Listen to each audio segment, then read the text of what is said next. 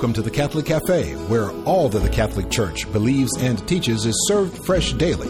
So come on in and see what's on the menu today. Now, here's your host, Deacon Jeff Drzycimski.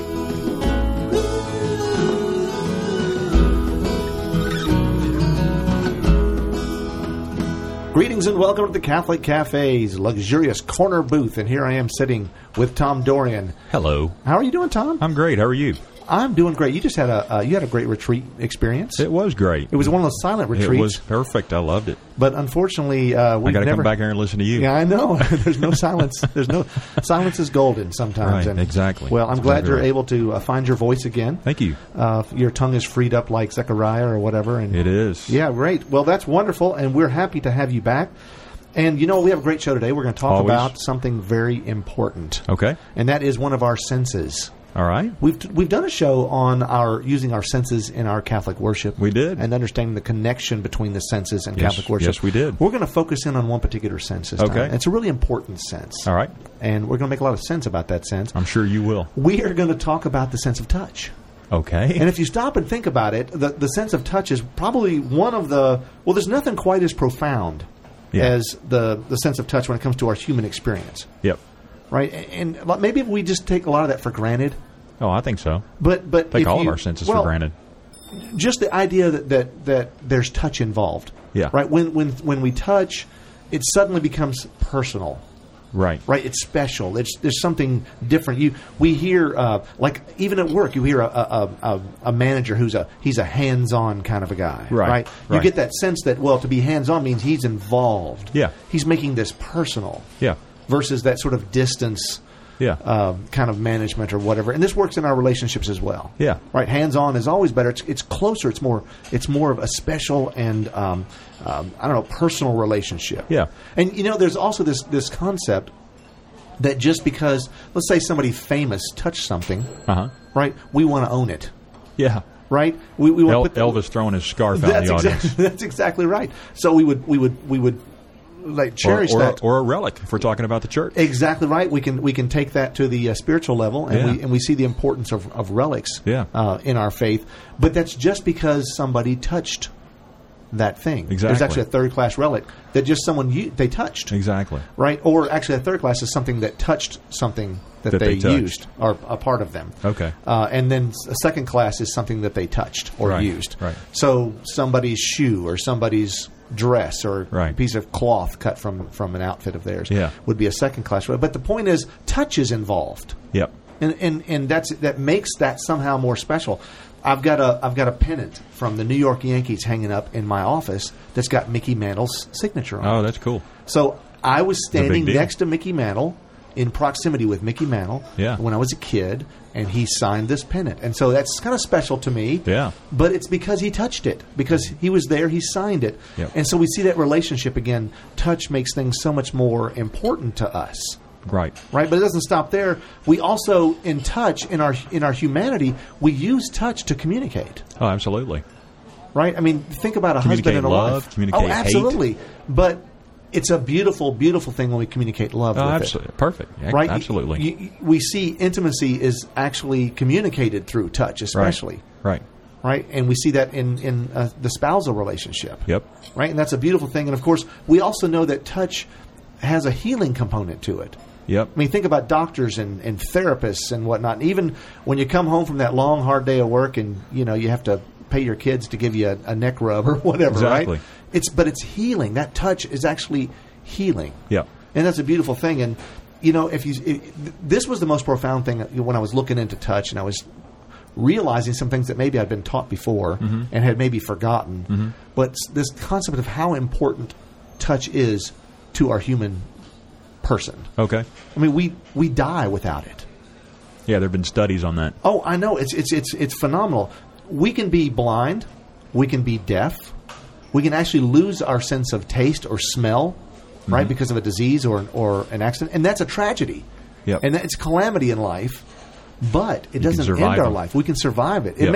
It makes things bad, makes things harder, more difficult. Yeah. But you can survive, and people have shown that they can. Yeah. However, if you lose that sense of touch, you can't. In fact, there's a really interesting study that talks about orphaned infants and the difficulties they have in their life later on because of the lack of touch they received. And there are statistics that show us, studies that show us that the infants that have that nurturing, touching from the mother, all their early on in life, all their early years, are so much more well adjusted. Yeah.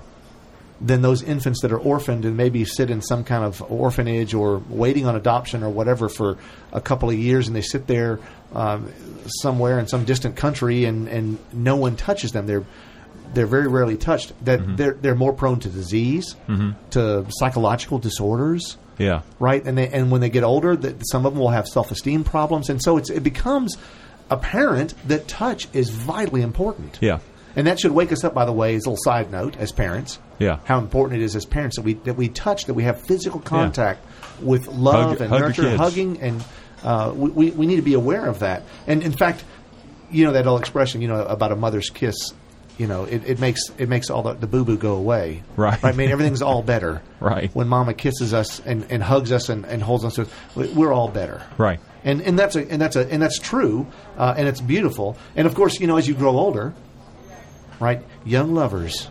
Right. How many times do we have to tell our kids that it's not appropriate what they do? But physically, right, magnetically, we are physically attracted to the ones we love. We're drawn to them. We want to touch. Right. We want to hold hands. Yeah. We want to cuddle. We want to snuggle.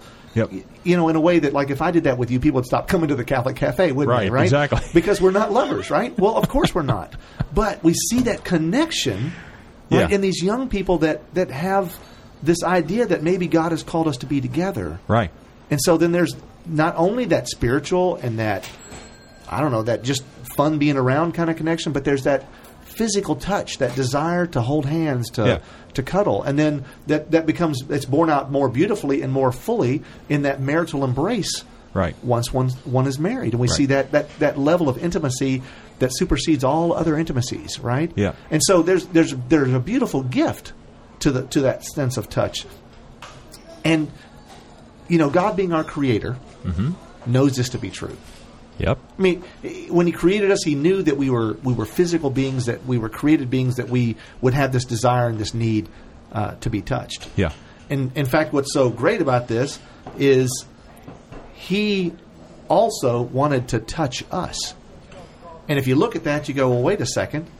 What are we talking about here? We're talking about the incarnation. Right. Jesus wanted to touch us so much. He wanted to become in physical contact, in proximity with us, to be there with us, to touch us, so much so that He took on flesh. Yeah. Right? We read that in the first chapter of John, that the Word became flesh and dwelt among us. Yep. Right? God took on flesh. He became infleshed so that He could have that physical contact, not just a spiritual contact, but a physical contact with us. Right. Right? And we see all through Scripture these countless examples of touch and how it's used. And maybe we've not even thought about the fact that so many of these examples involve touch. But I was going to go through some of them. Yeah, do that. We see, just at the beginning here, we're looking at Luke chapter 6, verse 19. All the crowd sought to touch Him, for the power came forth from Him and healed them all. I mean, people realized that Jesus healed, and He healed in His touch. His physical presence was a healing presence. Yep. Right? It's such a beautiful notion. And there's so many examples where He did touch and heal. In Mark chapter 8, verse 22, and they came to Bethsaida, and some people brought to Him a blind man and begged Him to touch him. Mm-hmm. And of course He does, and of course He heals him. Right. Right? So He's healing this blind man. He heals our blindness with His touch. And another example, and He stretched out His hand and touched the leper, saying, "Be clean," and immediately the leprosy left him. Mm-hmm. Wow. Okay, so in His touch, that's from Luke chapter 5, His touch heals.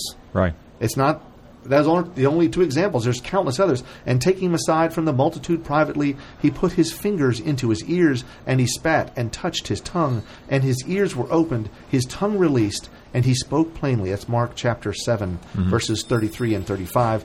He says also, we read in Luke chapter 18, He touched her hand, and the fever left her, and she rose and served him.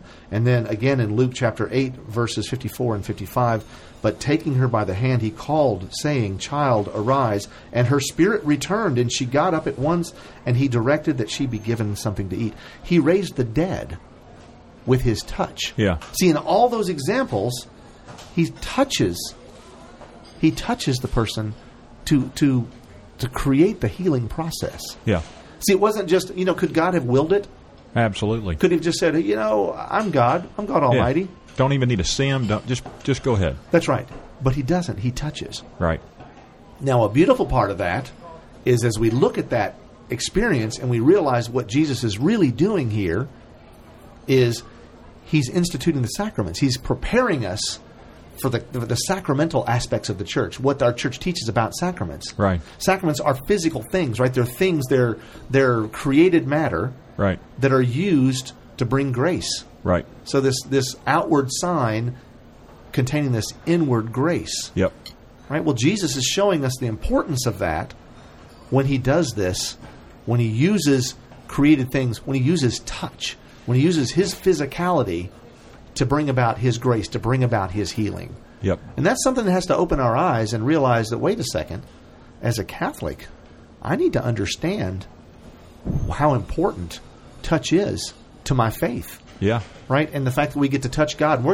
I'm leading into the Eucharist here. Okay. And in order to do that, I want to play this little clip from my lovely wife. Absolutely. And she's going to talk about St. Clare and her love for the Eucharist. And when we get back, we're going to talk more about the touch of Jesus right after this.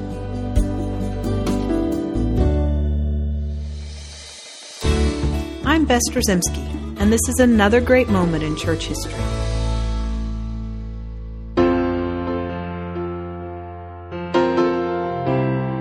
Clare Offerduccio was born in 1194, the daughter of a count and countess. When only 18 years old, she heard the preaching of St. Francis of Assisi and was moved to follow the way of the Franciscan brothers and vow herself to a life of poverty, forsaking all the worldly comforts that her family could offer her. She gave herself totally to God, her eternal spouse. Upon the insistence of her friend St. Francis, St. Clare founded the Order of Poor Ladies, later called the Poor Clares. The Poor Clares lived a life of extreme austerity and of absolute poverty. Instead of beds, they slept on twigs with blankets of hemp.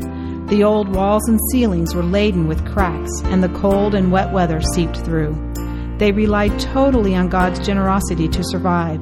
They devoted themselves to prayer in silence. St. Clare's love of the Eucharist was well known. She looked to the presence of Jesus in the Blessed Sacrament as her dearest love. She found great strength in receiving our Lord in Holy Communion and spent many an hour in Eucharistic adoration. Referring to adoration of the Blessed Sacrament, St. Clare said, "Gaze upon him, consider him, contemplate him as you desire to imitate him." And she took her own advice to heart.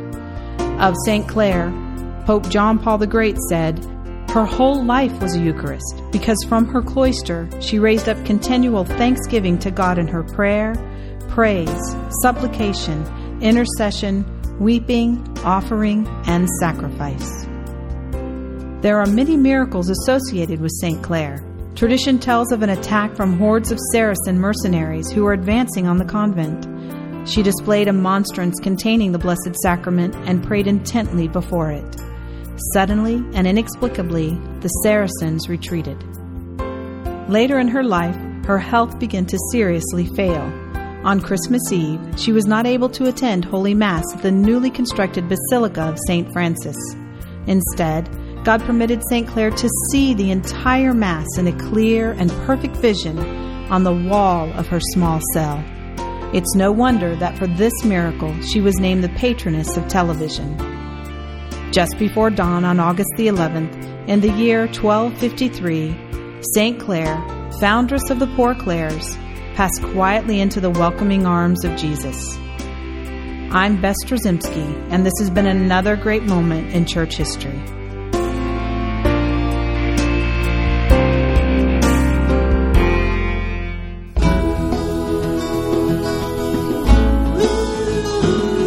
Welcome back to the Catholic Cafe. Here's Deacon Jeff.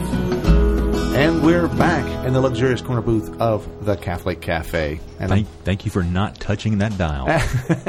So touch is good, but don't touch the dial. Exactly. Because that would mean that you're leaving this program. Right, don't leave. Because we have more stuff to talk about. We do. We have some we're sort of rattling off some important scriptural passages that Right. talk about touch. And you've got some more. Well, we don't want to forget about a couple of other experiences. Right. We know at the Last Supper, when Jesus is instituting the priesthood, what is he doing?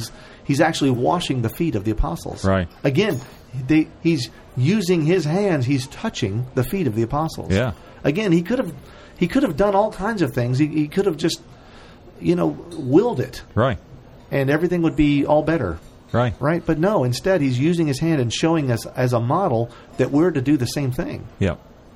Right, and so it's a beautiful gesture on his part. And then after the resurrection, do you remember who wasn't in the room the first time that Jesus appears to the apostles? Thomas. Thomas wasn't there. Right. So naturally, Thomas is like, wait a second, I got to see this to believe it. Wanted to put his fingers in the holes of his hands and his side. And That's exactly what he said. And then what does Jesus? Jesus shows up, knows how important it is to Thomas. He says, do it. Yeah.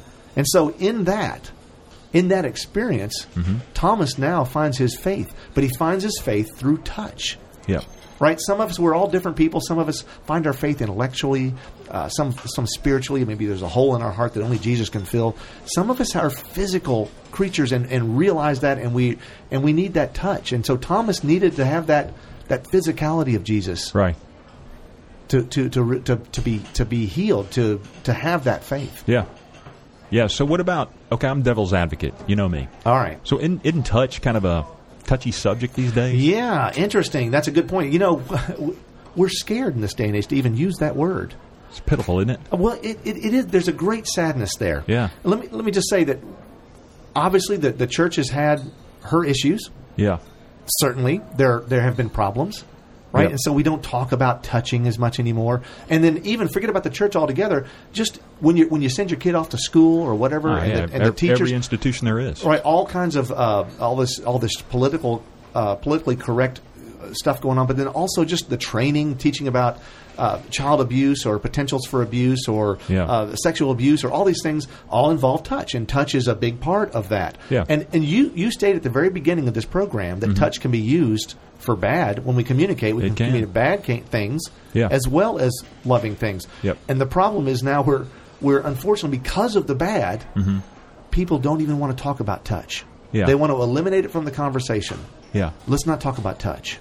Yeah. Because touch is, it's appropriate, it's okay between two loved ones or people in a safety zone, but any other kind of touch, it's out of bounds. The touch of a stranger is out of bounds. Yeah. And there's a sadness there because we've come to this day and age where that's the reality. Yeah. I mean, I have to live with that reality. As a cleric in the church, I have to live with that reality. Yeah. There are people I don't touch and can't touch, and if I did, eyebrows would go up and letters would be written. And, as innocent as that would be, and maybe in the person of Christ trying to be a healing presence, it does limit sometimes, and there's a sadness there, but we have to investigate. Sometimes we go too far. Yeah. And we need to realize that we need the touch of Jesus. Yeah. Right? That we don't want to eliminate touch from the conversation. We don't want to kick touch out the window. We don't throw the baby out with the bathwater. Right. Right. Right? We need Jesus. We need to touch Jesus. Yeah. And I'd hinted about at the Eucharist. Yeah. And this is an opportunity Catholics have that no other denomination experiences like we experience. Yeah. Right? The ones with valid orders. And so in this time, the time that we live in, we desperately need to touch Jesus because times are tough. We need him now more than ever. Yeah. Right? We're sinners. Yeah. We live in a broken world, a fallen world. Things seem to keep getting worse and worse and worse. We need healing. Yeah. And the only one that can truly heal us is Jesus. Yeah. Right? So we desperately need his touch. Yeah. And the beautiful gift is that we have his touch. Right, in the Eucharist. In the Eucharist. Right. See, a lot of people don't realize that Jesus is truly there. Even Catholics sometimes will doubt the true presence of Christ and maybe take for granted what it is they're doing at a certain time in Mass when they stand up, walk to the aisle, and start processing forward. Yeah. Right? They forget what they're getting ready to do sometimes. Yeah. Not everybody, but we all need to recognize and realize that what's getting ready to happen is something out of this world. It's supernatural. It's phenomenal. Supernatural. You're right. Right? But it's something that is also rooted in this world in the sense that it's physical. Right. It's here. It anchors us, right, in a beautiful way to God's creation, but to God himself. Yeah. We actually get to touch the face of God. Yeah. When we receive the Eucharist, we're touching God. We're receiving God, body, blood, soul and divinity. Yep. Right? And that's something that it blows my mind to think that this is a possibility. Yeah. That this is such a privilege that we're given, such an honor that we as Catholics get to experience. We don't want to take that for granted. No. And people wonder, why is the church so concerned about, how I receive? Why do I have to do this? And why do I have to bow my head before? And why do I have to do this and hold my hand? Why do I have to say amen at the right time? The church is so concerned because of such a phenomenal experience that we're getting ready to have. Right.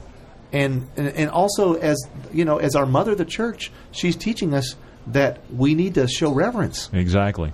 We need to realize what an honor, what a privilege it is that God would be there for us in that physical way. Yeah.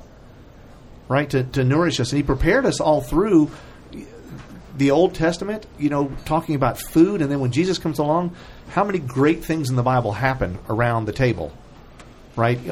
Or involving food with Jesus feeding the 5,000. All these things are pointing to the Eucharist. Right. All these things are talking about the physical connection between God and man, that the chance to touch God. Yeah. To physically, as we say, share in the divine nature. It's a big deal. It is a huge deal. In fact, a lot of times you hear that phrase, share in the divine nature, people go, what does that mean? Yeah. What does it mean to share in the divine nature when we receive Eucharist? Yeah. When we touch Jesus. You've heard that expression where where there's something rubs off on somebody else. Like, if this guy's a real energetic person and he's in a room, that the whole room lights up. Yeah.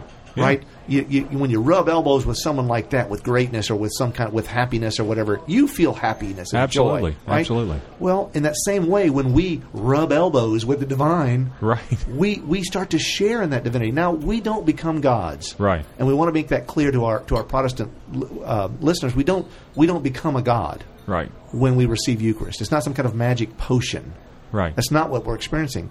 But we are experiencing divinity, and for the time that Eucharist, the true presence of Jesus Christ in the body and in the precious blood that we receive, for the time that those are present in our bodies and their physical, we are like living tabernacles. Yeah. And we are sharing in the divine. And it's actually transforming us and changing us. Exactly. Making us better. Yep. And see, that's a thing that I wish that everybody could understand and see that relationship and see that this would not be possible without touch. Right. Without the expression of touch. And we go back to that image of the orphaned infants. Yeah. Right, that without touch they actually die. The mortality rate of the orphaned infant is way higher than the infant that's born into a family where there's a loving, nurturing mother that frequently picks them up and holds them and cuddles them and fondles them in her lap. And that is an important understanding, and we need to take that image and bring it to us in the Eucharist and realize that if we don't touch Jesus... Right. Remember what Jesus said in John chapter 6, that hard saying, that if you don't eat of his flesh and drink of his blood, you will have no life within you. Right. We die without the Eucharist. Exactly. So touch is important. Yep. Touch brings us life. It brings us the Savior's life, especially in the Eucharist. And so we look and say, if we want to be touched, if we want to be transformed, if we want to be comforted, if we want to be forgiven, healed, if we want to be raised from the dead, we need to partake. We need to touch. That's exactly right. Yeah. We need to present ourselves. We need to open our mouths. Right. Right. And we need to receive Jesus in the Eucharist. We need to open our heart, our mind, and our soul to God. Yep. Right? And to physically touch God. Right. And realize how important that beautiful gift of touch is to each one of us. Yep. Now, I know there's some doubters out there. I know some people are like, well, I don't know that I believe that Christ is truly present in the Eucharist. And for those folks, I want you to pray. I want you to wonder why it's so important that we touch and see that connection between the touch that we have with human beings, right, in a good way, in that beautiful, loving, nurturing way that we experience touch, and then realize that Jesus wants to touch you, not just in an emotional way, right, or in some non-physical way. I mean, Jesus is God. God took on flesh. He wanted to get right in there. He wanted to get in the mix. Right. Right? Well, He wants to get in the mix of your life. Yep. He wants to be present to you, for you, with you, and in you. He wants to be in you and be part of you physically, in a physical way. And that's what we experience in the Eucharist. Oh, yeah, absolutely. So those folks that are naysayers, well, I pray for you. I pray with you. And I pray that maybe you'll open your heart, your mind, your soul, and ultimately open your mouth. Yeah. And receive Jesus in the Eucharist and realize what a transforming and beautiful experience that truly is. Absolutely. It's transformed my life. Absolutely. And I know, Tom, you're a different person because of the Eucharist as well. Absolutely. But we can also forget. We can take things for granted. We can kind of get lost in the world. Oh, yeah. We don't want to keep going back. We got to keep going back and having another First Communion. Right. Have another First Communion. You know what? When you receive the communion next time, it's the first communion of the rest of your life. Yeah. Look at it that way. That's a good. And be that's transformed. It's a good view. Let's pray. In the name of the Father, and the Son, and the Holy Spirit. Amen. Heavenly Father, we thank you for the healing, comforting gift of touch.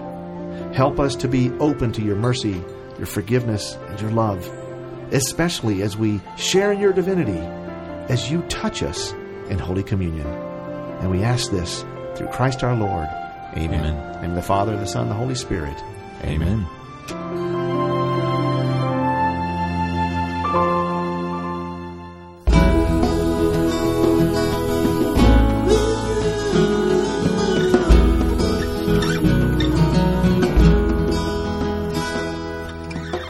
Thanks for listening to The Catholic Cafe.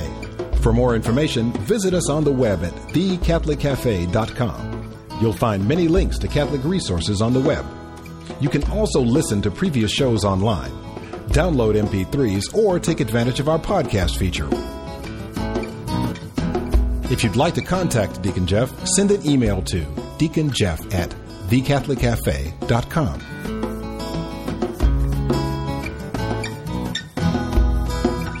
The Catholic Cafe is brought to you by the Order of Malta Federal Association and is broadcast with ecclesial permission from J. Terry Stibe, Bishop of Memphis in Tennessee. Join us again at the Catholic Cafe. There's always room for one more at our table.